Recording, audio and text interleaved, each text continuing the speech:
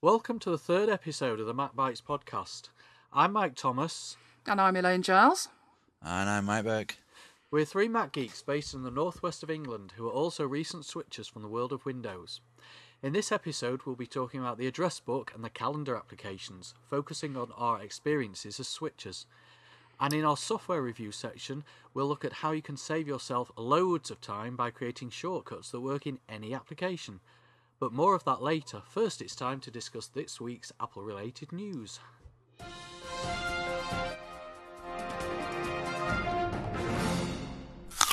Right then, off we go. Another terribly quiet week in the news. Not true. Friday the 26th of October, get your claws into Leopard. Of course, we're all anticipating there. I've got my place marked on the spot. You know, if you go into the traffic centre, there's a little, all those fancy paving stones there. You know, they're like white marble. There's a big black cross there with my name on it. That's where my queue is. My space in the queue's already there. Elaine. Nice. It is. Anyway, but all I just wanted to say is details of this. Apple have now confirmed. If you go to apple.com/UK/buy/leopard, the link is in the show notes, of course. You'll be able to see there that the Apple stores are going to close at 4 p.m, just like they did in the iPhone launch in America, and then reopen at 6 p.m. And I'm not quite sure what they're going to do in 2 hours. But they said that they're going to stay open until 10 p.m. Apple geniuses won't be carrying out their usual Genius Bar tasks, but they'll certainly be on hand for help and advice for people, as they said. Also, just a quick mention though, I mean, that not every town has got an Apple store. There's quite a few Apple resellers, premium resellers around the country, and they'll also be selling Leopard from 6 p.m. But as you can imagine, some of these Apple premium resellers are in unusual locations, and another one near me is on a bit of an industrial estate. So the closing times will vary. It's certainly not going to be like all going to be open until 10 p.m. like you are in a big shopping precinct. Elaine, Mike, you're obviously there with me, are you? I'm there before you, mate. Isn't the 26th one of your days off? It certainly is. I'm off this week. An amazing coincidence. Suspicious. Yes, I think you organise your days off around Apple launches. I just need to lose a bit of weight so the new T-shirt doesn't hang off my beer gut. Well, I'm actually ahead of you because I've got a one-to-one session booked at 12 o'clock. So I'm hoping when it comes to 4 o'clock they forget I'm there and lock me in with Leopard, and I'm fine with that. Well, what's your one-to-one session for? Ooh, whatever I fancy Leopard? This week. All right. Okay. Might be a bit ahead of myself with that. I'll probably do some more video editing type stuff. Right. So, Leopard launching, and we're all going to be there. We'll be there. Are we all buying? Yeah, of course we are. Well, I'm buying. I'm not stealing. We know you're buying. You're always buying. Yeah, well, I don't know. I've had a bit of overtime at work recently, so I'm ready. Just suspiciously never when Apple are launching a new product. Anyway, I think the less said about this, the better.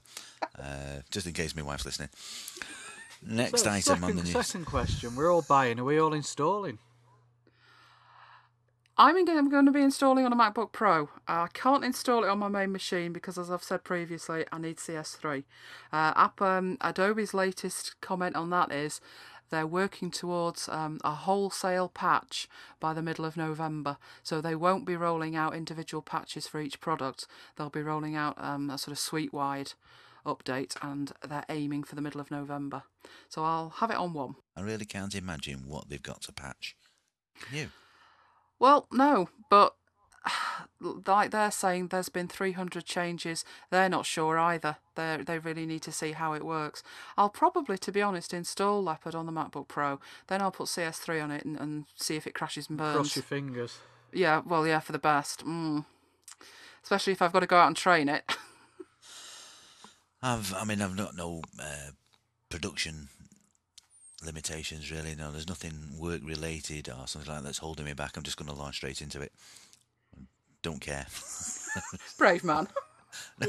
If it goes south, you can always go back to your PC. I haven't got one. I'm completely PC free now in this house. What he means is he's sold them to unsuspecting punters. They were fully refurbished. Were they really? These just weren't the kind of people that you explained how wonderful Apple was. You didn't tell them that, did you? No. These are the kind of people who are just. They're not. They don't do change. You know, those people that don't think different. Yeah, I know the type. Yep. Yeah, right. Next on the item on the news, of course, what would be a news item from Mike Burke without mentioning the bloody iPhone? Oh, what would you no. expect? It's finally been confirmed. We've hinted towards it before that Orange are going to get the iPhone in France, but it has been confirmed. But because we talked about before in episode 1, France has got some unusual laws or some different laws from the rest of the world. But they have got a law over there that's insisting that they can't sell a phone that's, or they can't only sell a phone that's locked to the carrier. They must sell a phone that's unlocked, according to French law. And so therefore, they have it has been confirmed that there will be an unlocked phone for sale in France. They're launching the locked phone on November the 29th, but they've still not confirmed if the unlocked version will be launched at the same date. And the locked phone is €399, same price as what it is in Germany, but they've still nowhere near to releasing a price for the unlocked phone. I mean, what on earth are they going to charge for the unlocked phone? I have no idea. And I do wonder now, is it going to be worth it? Because if you buy the unlocked phone, it's not going to have the same support from the carrier in terms of features, software updates and things like that. I do wonder if that's going to, are Apple purposely going to, not release, certain features for the unlocked phone? But then again, it certainly could be more popular with, as more, or as Apple have also mentioned, there's going to be third-party apps on the way, in a full software development kit. Elaine, what do you think? Now you would be more tempted by an unlocked phone? I find it incredible that France get away with this. It's good news for the French, but I fail to see why, when we're all in Europe, how this happens. I really do. I don't think it's going to be that relevant anymore. Once the third party app gets official support from Apple, and I think therefore I think the price that they're going to have to charge. I mean, for example, if you look in comparison to a recent smartphone launch from Nokia, the Nokia N95, yes, you could get that for a very reasonable price with a contract. But if you wanted to buy that SIM-free and unlocked, which it was for sale, you're talking best part of £450–500. So there's an example of paying at least 4 times 5 times the price of getting of buying it unlocked rather than locked. So what are we suggesting now, that an unlocked phone is going to cost in the region of £1,000? I don't think they can charge that much, because they're going to price it out of the market. But then again, that might be the plan. Yeah. They could purposely price it out of the market, couldn't they? And that'll. Well, it sticks to the letter of the law, but not quite the meaning of it, really, isn't it? Yeah, it could. They're providing an unlocked phone, but at what cost? I don't know. I think I'll wait and see what happens with that one, because I've got a feeling there'll be sort of some worldwide revolt that the French have got an unlocked phone. I'd like an iPhone. I'd like to use my existing SIM with it. That way I can stay on the contract that I'm on. So I think that's a bit unfair to the rest of us. Well, I won't be booking my tickets on Eurostar just yet. No, that's going to say it's. I can't imagine that there's going to be a load of ferry crossings to go and bring a load in. I can't imagine that at all, because I think it's going to be priced too high. But leading into that story, a nice little segue into the next story, is the official announcement from Apple that there's going to be a third-party applications SDK, software development kit. Finally, the information has come out, which everybody has been waiting for in the developer world, is that Apple are going to support third-party developers by supplying them with an SDK. And the news has come out. Interestingly, the news has come out from one of Steve Jobs' famous open letters, just like he did with the DRM-free issue with music and things. He put an open letter on Apple.com news feed, hot news, apple.com/hot news. And I just want to quote a couple of sentences from what Steve had said. And he starts it off, let me just say it. We want native third-party applications on the iPhone, and we plan to have an SDK in developers' hands in February.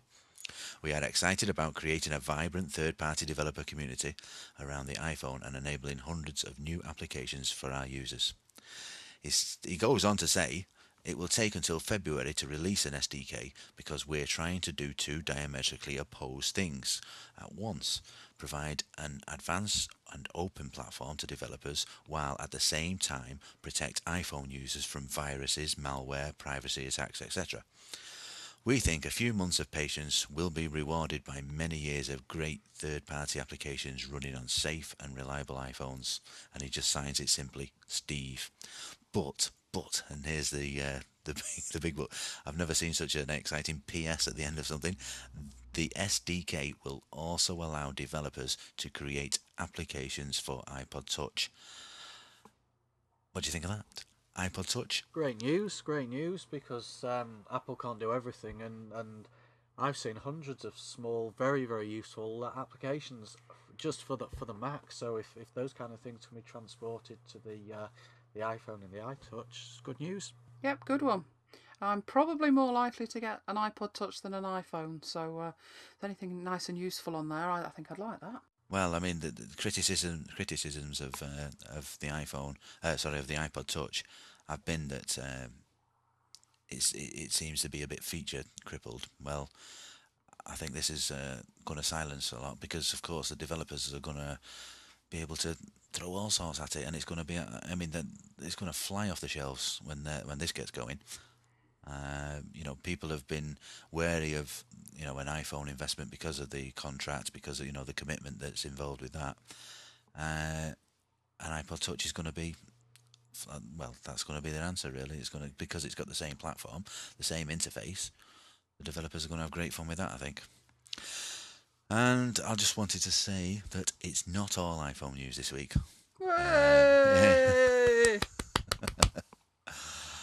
iTunes, remembered in episode 1. I knew this had come up again. I knew it wouldn't be long before we were talking about it again.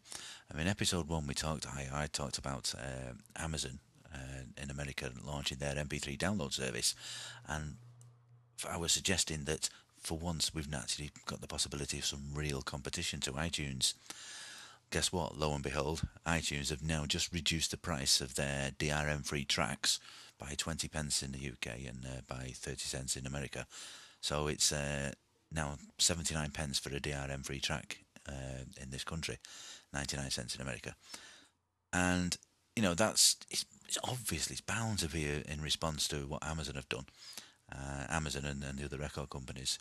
So now iTunes have now reduced the price of their DRM-free tracks, but not only just is it EMI labels now, and it's now got over 2 million tracks offered in the higher quality DRM-free iTunes Plus format, but also we've got tracks from several independent labels as well, which is good really to get some more promotion for the independents. So I'm really pleased about that.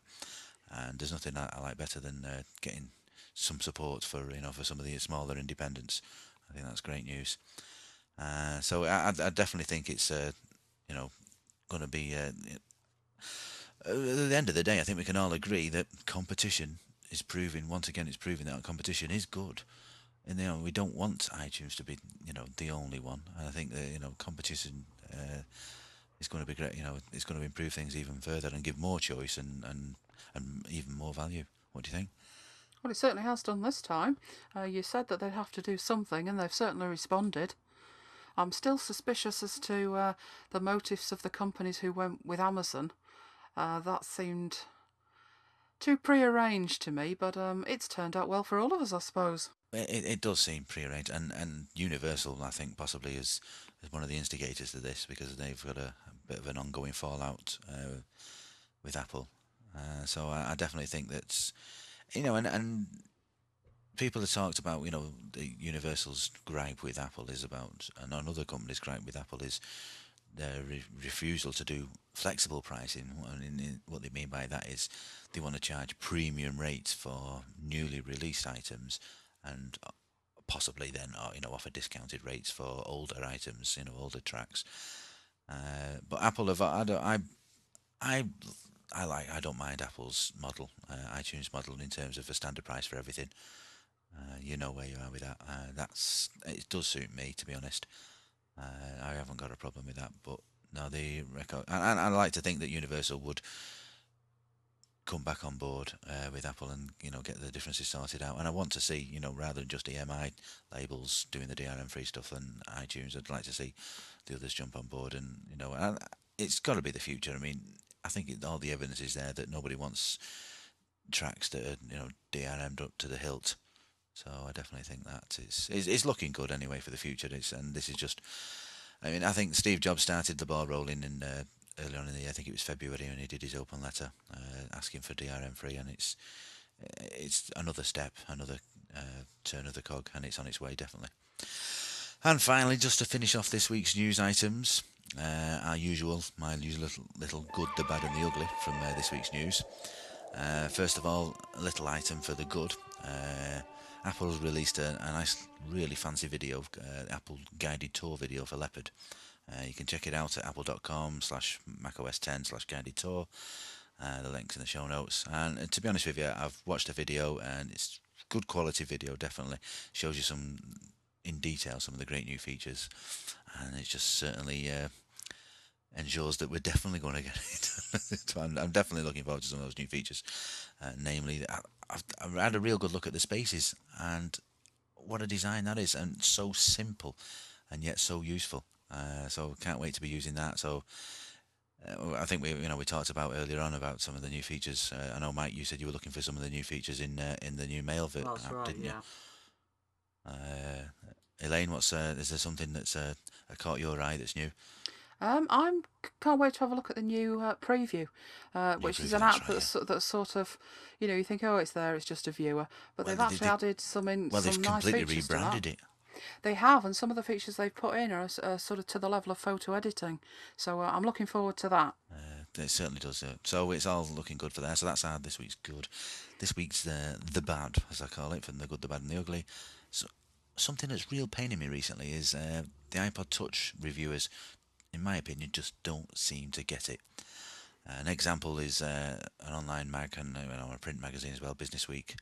One of their journalists, Cliff Edwards, has done his review of the iPod Touch, and even our good friend Mac Format magazine this month has knocked the iPod Touch down for what they in fact they're just knocking it as the iPod Touch has just been a crippled iPhone, and they're using it, they're using the words terminology like it's got no mail, it's got no Google Maps, it's got no Bluetooth, it's got no camera, it's got no speaker, no microphone, no widgets, no cellular radio for internet access when Wi-Fi is unavailable.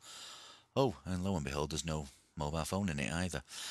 It's not a phone, people. It's an iPod. And let's be honest, it's an iPod with this lovely added feature of the iPhone's amazing interface.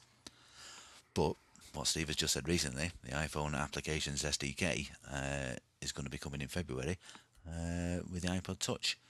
So, is it really a crippled device? Well, whether they think it is or not, it's not stopping sales, because every time I've been in the Apple Store since it was released, they're out of stock. It's coming in about 3 times a week, and 3 times a week it's selling out. That's it. Like I said, the reviewers just don't seem to get it. I think it's a beautiful device. It's stunning. I mean, it is an evolution of the iPod, but it's not a phone. It's not. And it doesn't come with a monthly price tag either. No. So we've done the good, done the bad, and we'll finish off with the usual, the ugly. And all I can say is, when I thought of this little thing, instead of doing the and finally section like everybody, the news reader does, I wanted to do the good and bad, the ugly, but I come up with the idea of the ugly, filling in the ugly spot. In all honesty, it wasn't meant to be so literal. But yet again, I found something that's just downright ugly. That's the only way of describing it. Check out. I found this link on Engadget's weblog, and it's called the Barbie iPod Dock. Yes, it's pink and it's bloody flowery. It's And it's awful. ugly. Check out. Elaine, have you had a look? I have, I'm afraid. I'm I looking have. at it right now.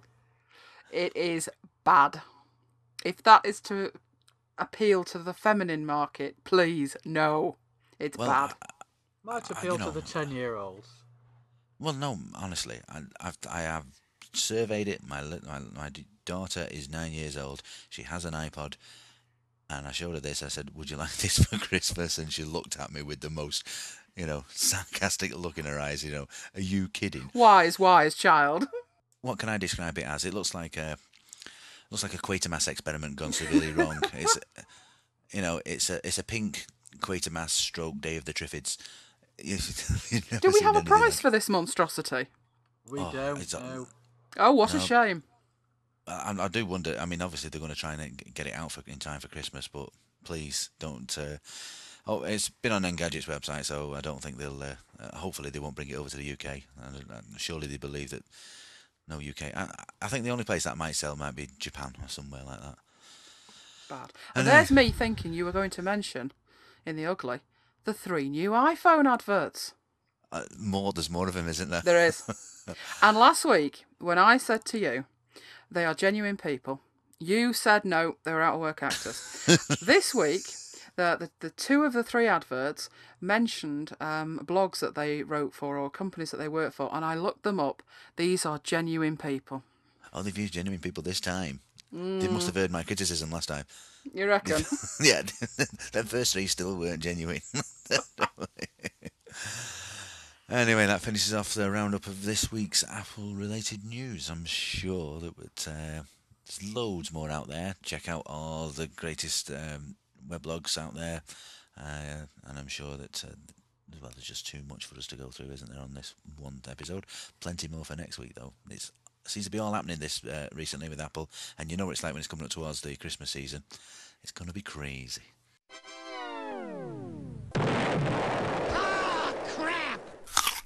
And now it's time for Switcher's Corner, where we talk about our experiences of switching from Windows to OS X. In this episode, we focus on address book and calendar after last week's discussion on mail.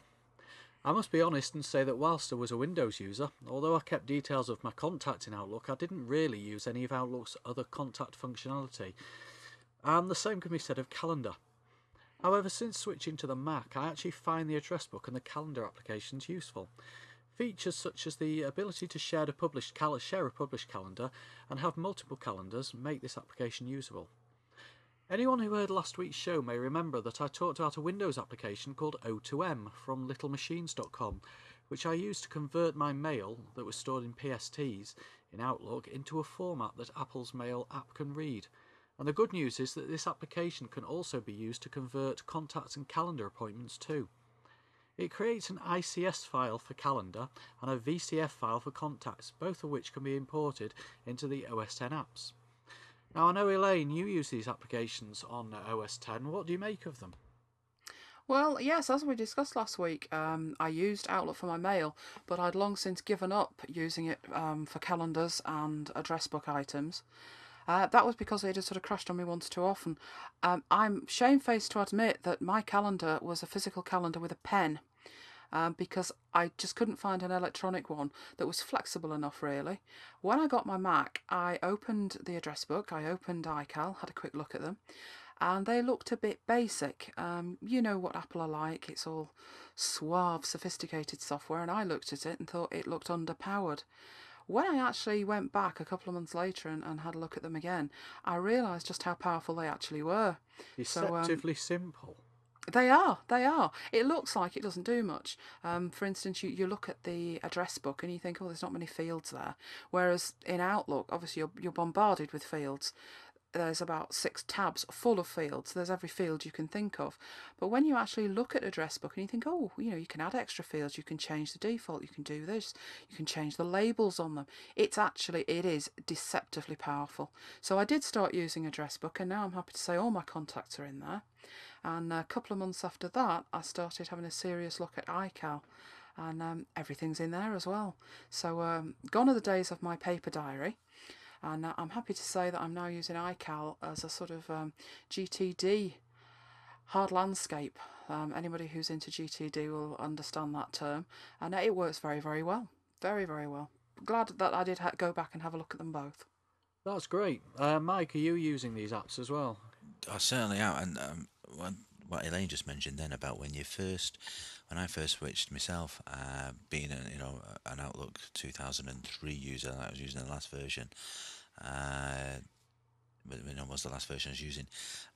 When I came over to I saw mail, and to be honest with you, like I say, I got my instant impression was this is too simple, too basic, I think, surely this doesn't do what I need. But and I think we can all agree that we've had these problems with Outlook in terms of reliability issues and not being the interface itself is not being user friendly between when you want to carry out the different tasks and managing your different items.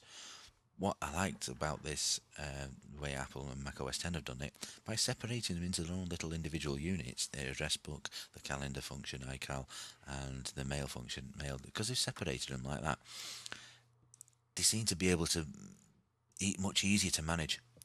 And I think, between us, God knows how many contacts we've got, God knows how many calendar items we're putting in to-dos and reminders and things like that and appointments. And between the two, I find them so much easier to manage because they are separated. I always, was kind of led to believe that, oh yeah, shove everything all in one and off you go. But no, I'm actually now happier working like this. And I think that the applications as individual components are easily as powerful as what I used before, but now I just find them much more easy to manage. I find them easy to manage as three separate applications, but I also like a lot of the features, particularly in calendar. I mean, for me, address book is an address book. I don't think there's much more that you can say about that. You can add not appointments. You can add contacts. You can edit contacts. It's got this groups feature, which is quite nice. But calendar, I think, for me, is got some nice features. The fact that you can have multiple calendars. I've got about half a dozen for various different groups that I'm involved with. I've got one for work, so I know where I'm going. And I like the fact that you can colour code each one. You can very easily switch appointments and to-dos from one calendar to another. And what I also like is the calendar sharing feature. The fact that you can publish, you can subscribe. And you can even go on the web, and there's actually plenty of other calendars that other people have created that you can just subscribe to. Although one of the issues I have with that is it's a manual process for that person to keep those calendars up to date. So, for example, a fixture list for your favourite football team is one I subscribed to last year, but I found that it wasn't being kept up to date. So I unsubscribed from that and ended up creating my own. What I also like is you've just got a two-menu click to backup and restore, which is something I found very, very useful when I was trying to sync with my my Palm Top. I was hitting problems because it wasn't directly compatible with the Mac, and I had to do a couple of workarounds, and it kept losing the information. Although that's nothing to do with the calendar program. It's as I say, it's an issue with my particular PDA. Well, you mentioned syncing then. I'd just like to jump in there. And that's, again, because of the individual components that are in Mac OS X, the components, seem to be able to, not only for me to manage, but the operating system is, in my opinion, does seem to be able to manage the individual components better. And I've had no issues with syncing. I've got, at the moment, waiting for a certain new release of a phone, but at the moment I'm using a Sony Ericsson phone. And when I first, started using Mac OS X, the phone was immediately detected by iSync via the Bluetooth function, and it's great for syncing my calendar events and all my address book items, and my appointment reminders and in to-dos and things like that. And it syncs over great. It does. And again, back to this issue that I think the reason it works so well is because Apple, the Mac OS X environment seems to be able to just manage these individual, these chunks of applications keep them separate, but get them to all synchronize with each other perfectly. So that's a great feature. I really make use of that, syncing up my mobile phone. And you mentioned then about publishing your calendars. I use .mac myself, and I can publish my calendar to .mac, and it creates an RSS feed, and like as you said, where you can subscribe to it. And to be honest with you, I mean, I'd use it mostly because at work, when in my place of work and my day job, I'm stuck using Windows PCs. But every now and then, it's just dead handy. I need to, if I want to book something through work, some appointments I've got to attend, or some events I've got to attend with work. It's dead handy. I can just click on a bookmark on my Internet Explorer, and I struggle to get that out then. Sorry, my Windows PC at work, and my calendar comes up on screen just for me to be able to keep an eye on. I'm not clashing with any personal event that I've got, that's obviously, due to we've got a very busy family life, and it's so easy to, I can't go to that meeting on, out of town on that such a date because I need to be back in time for, to deal with a family, issue, family events. Or an Apple launch event. Yeah, on an Apple launch. Yeah, to get that in. So yeah, I do spend more time with my family than the Apple Store Only staff. just. Only just. But no, and I think that's another great feature that just works. Yeah, I believe there's something coming in Leopard to do with calendar sharing and the ability to just have publish your calendar to a password protected web page, because at the moment it's of course published to .mac, and if someone else needed to see your calendar or amend it, you would need to give them your .mac credentials, which is fine if you trust them, but because they have access to the whole of your .mac stuff. No, we don't do that. No, we don't want to no. do. Nobody can make appointments for me. Man in charge. Apart from Mr. Jobs. Elaine, but I was just saying then, Elaine, I think you use do you use the calendar function with publishing and so you can pick up the calendars elsewhere? No, because I have my MacBook Pro. So what I tend to do with it is synchronize up to .mac, then synchronize it down to my MacBook Pro, and then go with it. I have got a PDA, but because it wasn't directly supported, it's the same PDA that Mike T's got. Because it wasn't directly supported, it wasn't something that I played around with. What I did find was I was impressed with was I was putting in changes to contacts, and I needed to get them onto my mobile phone. And I'd actually bought a kit to do this for my mobile phone a couple of years back, and it never worked right. It came with software, it came with a cable, it came with copious instructions that I followed to the letter, and it never actually managed to sort of synchronize anything successfully to start with. It was supposed to work with Outlook, and it just didn't work. So when I had these new contact details in Address Book, I thought, I wonder about Bluetoothing it.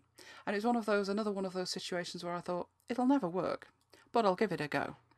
And it did. I just clicked the Bluetooth button, got the two things talking to each other, and away they went. And I was amazed. It's only like a one-way thing for me. I don't change the contact details that often, but just to be able to send them to your mobile phone and it just works. It's a typical Apple thing. It just works. So I know I don't synchronize to a PDA, but I do like to Bluetooth my contacts to myself, and it works great. Okay. Any other comments on Address Book and Calendar? Can't wait to see what they've done with iCal on Leopard. I think iCal is a fantastic tool, but I think it could look a little bit better. So I'm hoping for a nice cosmetic makeover for it. Yeah, looking forward to that too. And the first, and I'm afraid to admit that the first entry alphabetically in my address book is Apple Store Trafford Centre. There's a surprise. Is that the one that's called most as well? No comment. No, I don't need to call them. Yeah, they call you, don't they? They fill you in on when they're launching stuff, and you book the day off. Seems to work well for you both. Okay, guys, and that's it for Switcher's Corner for today. Right, and time for the software review. Well, a little bit of an unusual one this week. It's not particularly a piece of software I'm going to be talking about. It's more of a concept, which I've called global shortcuts. And it was after our discussion of SAFT in episode 1. when Mikey B was so impressed with the shortcut features that Saft adds to Safari, and I discussed that they're also available in Opera, and that was where I first found them. And I passed a comment that I'd managed to set my shortcuts free from Safari, and I can use them in all the browsers I've got installed. I've since counted how many browsers, and I have 7 browsers installed. And these global shortcuts, what can I say, I'm a browser junkie. These shortcuts work across them all, so how did I do that? Right, well, first of all, you need to know a couple of concepts. I'm assuming you guys have used Word. I certainly have. Not anymore. Spawn of the Microsoft devil that Word is. And in Word, there's a feature called autocorrect. Are you still with me? Yeah. Go on. Well, autocorrect was added to Word to correct misspellings. So if you're constantly putting HTE when you mean THE, it will correct it for you. So it sort of sits there on your shoulder watching yourself type, and when you make a mistake, it corrects it for you. Now, obviously, for it to be able to correct it for you, you have to constantly misspell it the same way. So HTE is corrected, but maybe ETH wouldn't be. It very much depends on what's programmed to be corrected. Depends how much I've been drinking. Well, yeah. As long as you always make the same mistakes, you'll be fine. Right, now, the thing with this feature was, it was a great feature in Word, but it only worked in Word. So the context of it was, if you misspelt something in Excel, tough, because the autocorrect was in Word. So, that's the kind of feature that I'm talking about. That's the kind of technology that I've utilised, but obviously not in Word. So what I've used is a system-wide auto-correction piece of software, of which there's quite a few. The one that I'm using at the moment is called Typinator, but there's also Text Expander, Type It For Me, and several others that do the same kind of job. And what they do is they provide you with a system-wide auto-correct facility. So let's go back to the example of HTE for the. You know that you constantly keep doing that, and you'd like it to be auto-corrected whether you're in Excel, PowerPoint, Word, Keynote, or wherever. And you don't want to have to set up each application individually. So the thing to do is to get one of these applications, these system-wide autocorrect tools, and program all your common misspellings into there. And that's really what these types of software are useful for. The other feature that people use them for is if you're constantly finding that you're putting your address in something or a standard block of text. You can do the same thing with that. You can give it, in effect, a little code. So maybe, in my example, it's going to be URLs. But say you've got like a with best wishes from Elaine Giles, and then they've got your email, your telephone number, your website, your fax number. You can take the whole of that block of text and call it sort of wrap up. So you type in the words wrap up into your email, and it automatically expands it to a whole paragraph of text for you.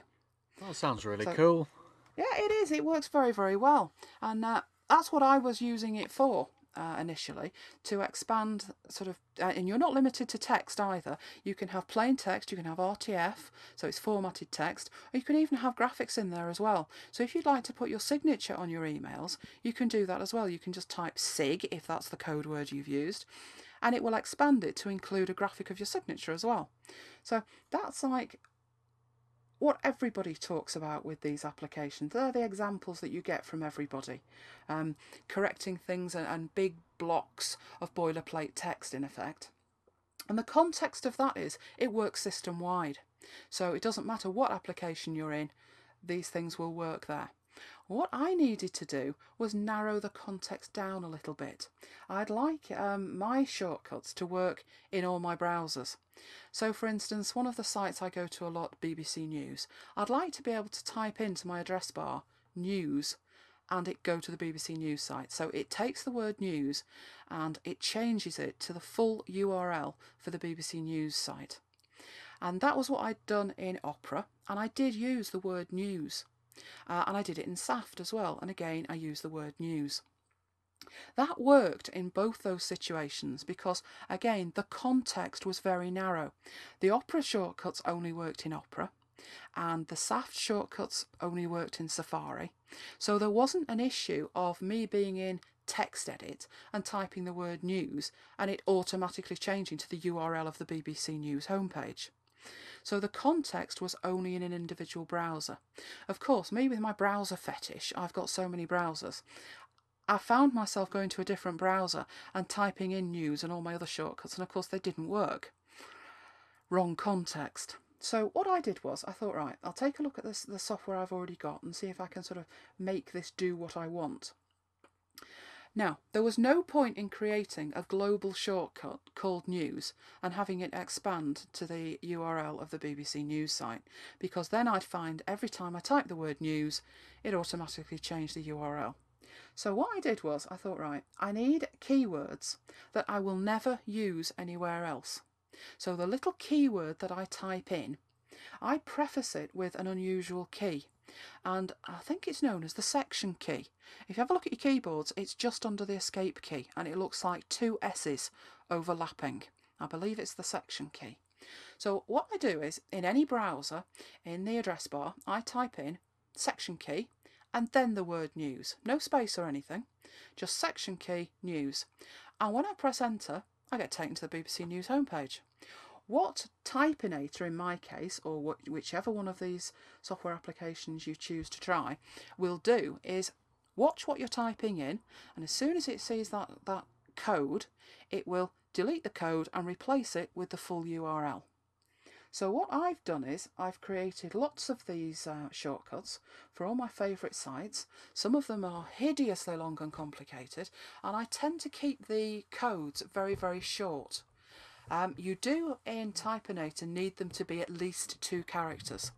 But for instance, the one I use for Amazon is the section key and Z.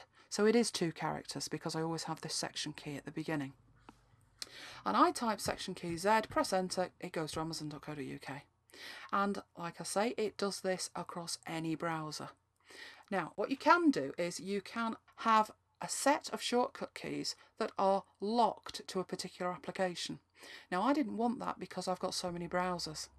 So I use that section key to differentiate. Now, of course, they're not locked to the browser applications.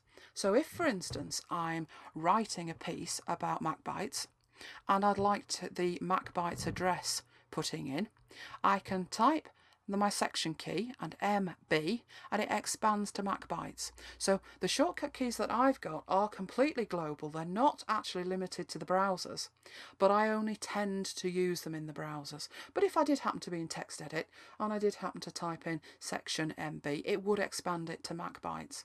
So if you are using URLs referring to a URL in maybe a blog post or something, then it would work in that context as well. I just remember to use the section key.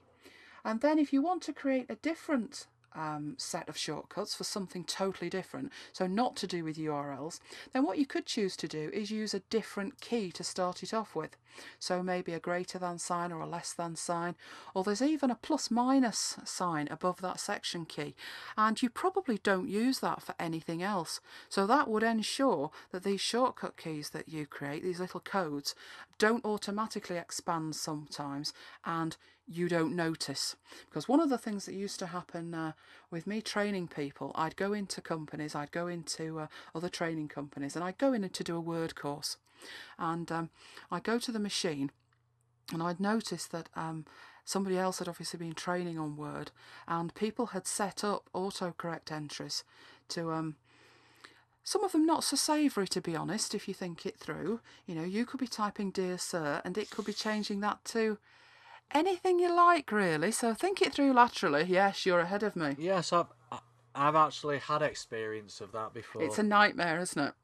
You know, you start a training course and you're not aware that somebody's already been at these autocorrect entries, and it's doing all sorts. So you need to check that. I have heard of people that have been sacked for that. You know, they were putting in swear words and all sorts, and they weren't caught before the letters went out to the clients, and that's what had happened. People were doing it for a joke. So knowing that goes on in Word, I was at pains to make sure that I didn't make any mistakes with these things, and that's why I use these little identifier keys at the beginning. And I find that's a fantastic way to keep all your shortcuts separate from anything else you may type, but available in any application you like. So I call them global shortcuts.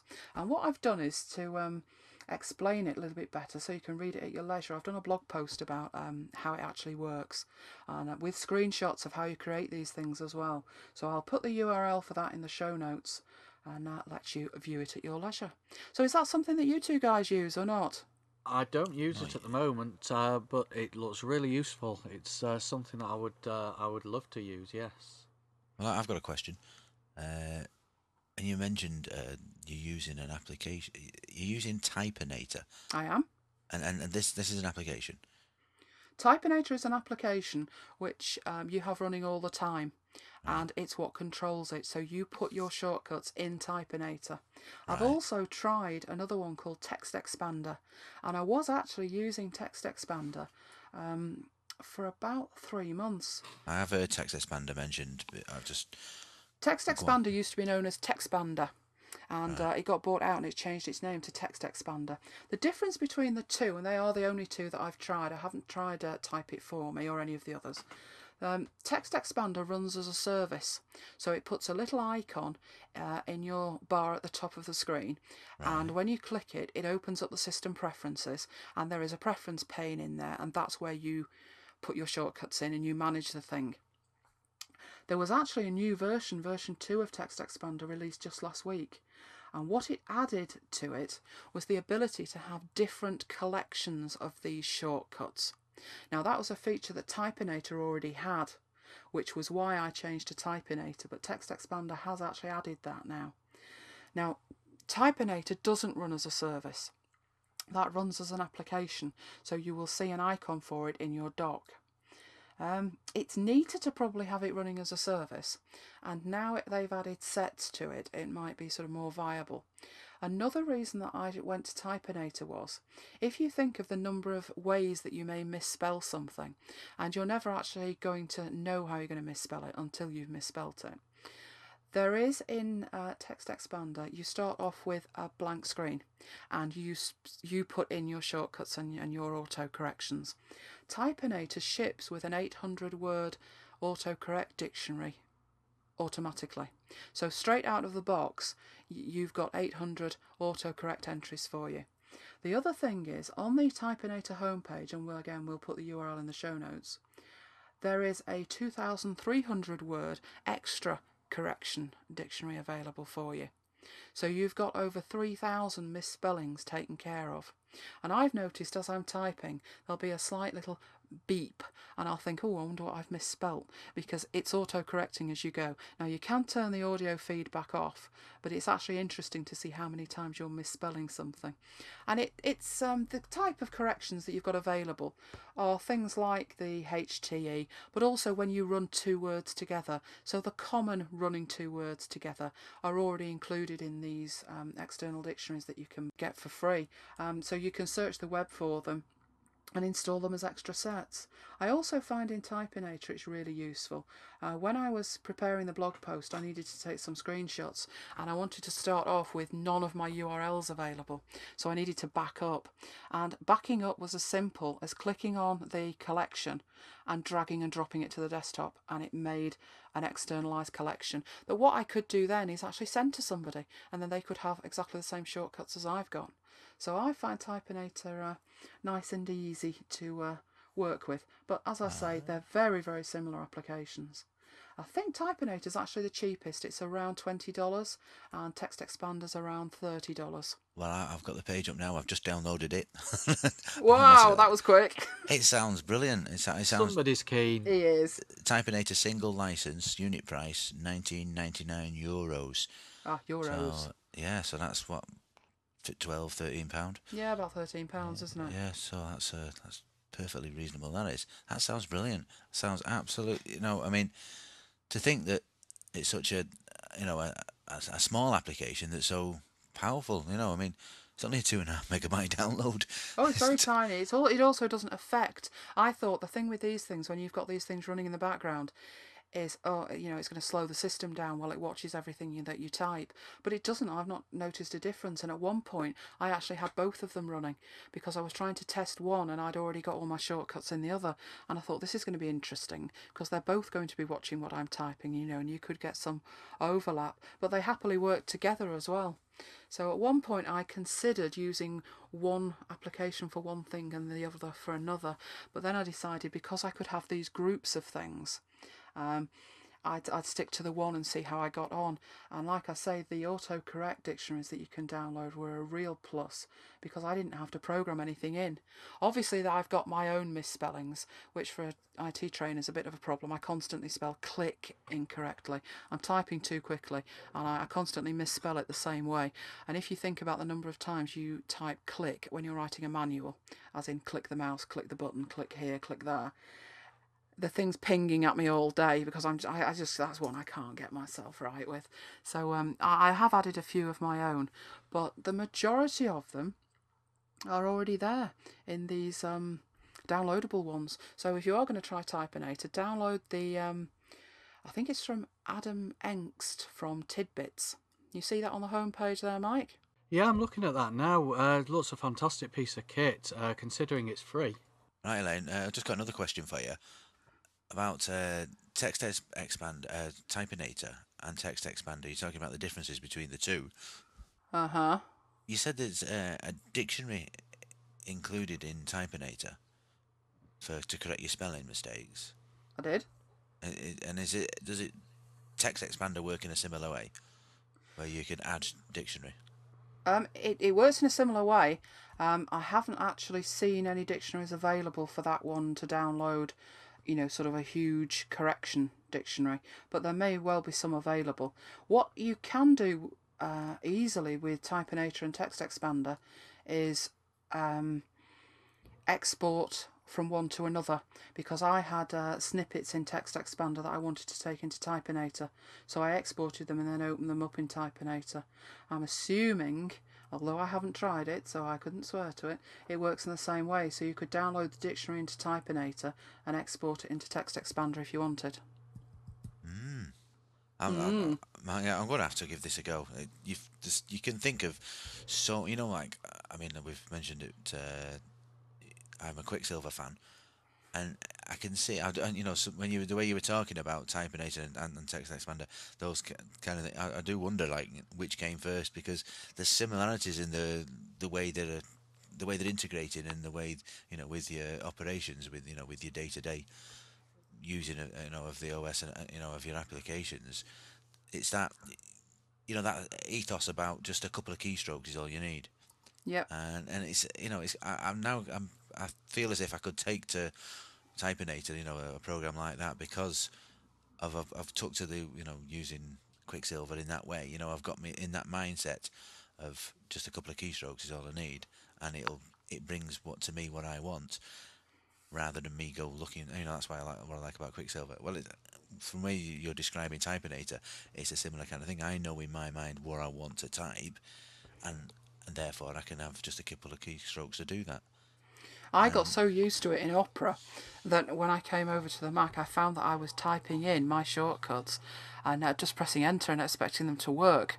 And of course, I was getting taken to some strange sites because I was putting in like two little keys, and it was taking me, to strange places, shall we say. That's one of the reasons that I found Saft, I think, because I was looking for all the features, and Saft did add quite a few. It was after that when I realised that I was going to need more than one browser.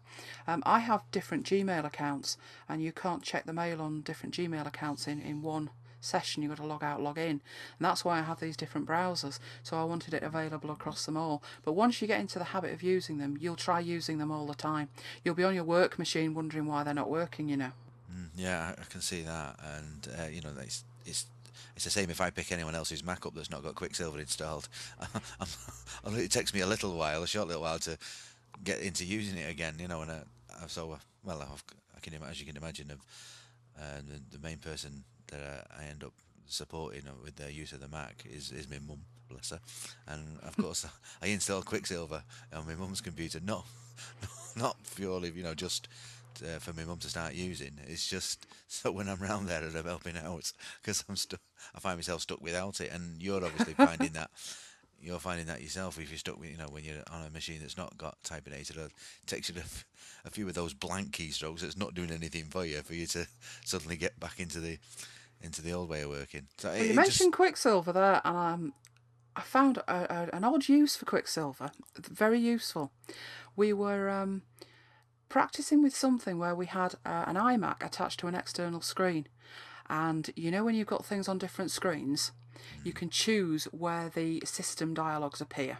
right. Well, we were doing something complicated with a photo application, testing it, and we at one point lost one of the screens. So obviously this application had sort of bad code in it, and it took one of the screens down with it. Unfortunately, it was the screen with access to the system preferences on it. And with Quicksilver, of course, you can use your Quicksilver key and type in syspref, and up they come. And that was happening like on the wrong screen, and if we hadn't have had Quicksilver, we would have to have rebooted. So a little extra use for Quicksilver there, when you can't actually see the screen. It's amazing, like, okay, we might say that I can always get an iPhone into every conversation, but Quicksilver's another one I can always get into every conversation. I love Well, it. you've managed twice so far. You're going to have to do Quicksilver for a software review one week. Well, we certainly will, but I must admit, I'm going to have a go at Typinator. I think I'll have a look at them both, because I was looking. I like the idea what you said with Text Expander, is the fact that it's running in the system, as a service rather than as a separate application, and I like that. In a sense, that like a slick operation side of it. I But did, that's no, why I went for that one first. yeah, But then I went over to Typinator. I do like the dictionaries that come with it. And there's different ways that you can have the shortcuts or the little codes expanded. You can either press enter or put a space in, so you can say the whole word must match, or you can have it as just a secret code, and it doesn't have to match the whole word, it could be part of a word. I found Typinator gave me a few little extra options in that regard that I particularly liked, but they are very, very similar applications. There's probably just your personal preference to choose between them. Really is. well, I mean, I've just looked up the price for Typinator was, as I said, 19.99 euros. Do you know what Text Expander is? I'm going to look it up. I think it's $29.99. Oh, well, again, it's similar price then, isn't it? A very similar price. There's And not the much other in it. one was Type It For Me, which I didn't get round to testing.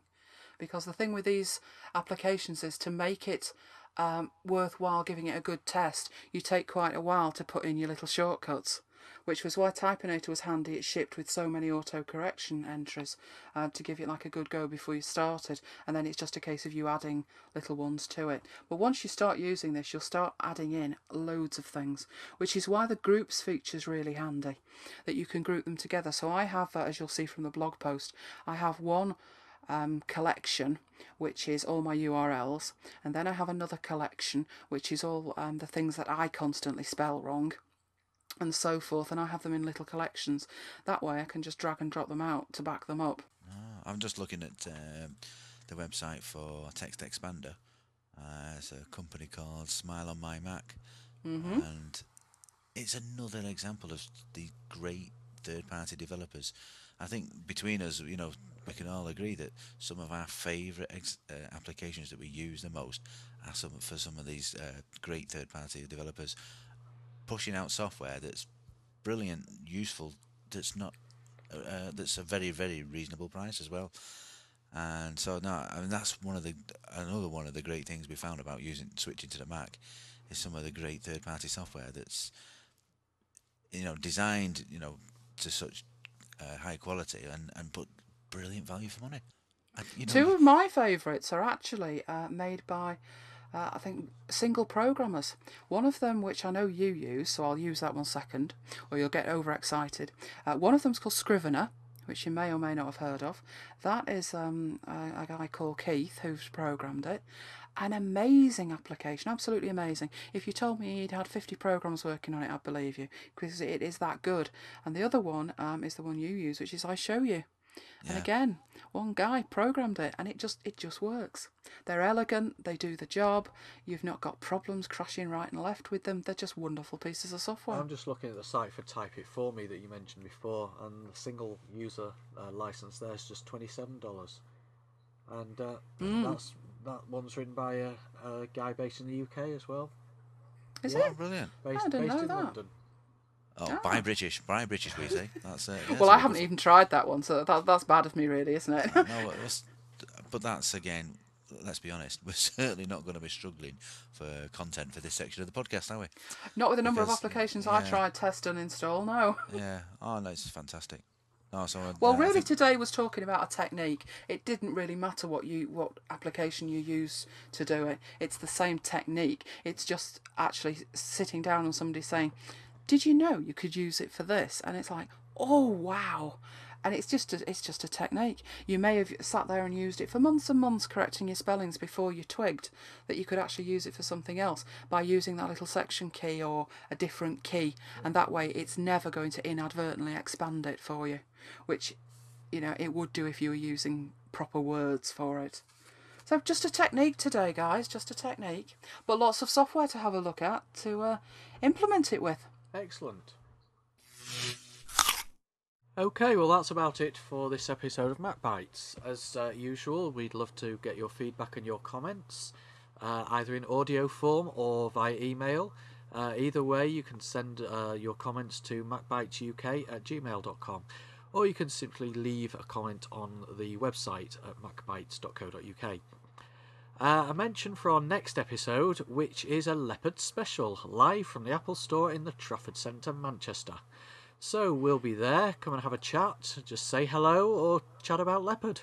And with that, it's goodbye and see you next time. See you next week. Bye-bye, everyone. Bye-bye.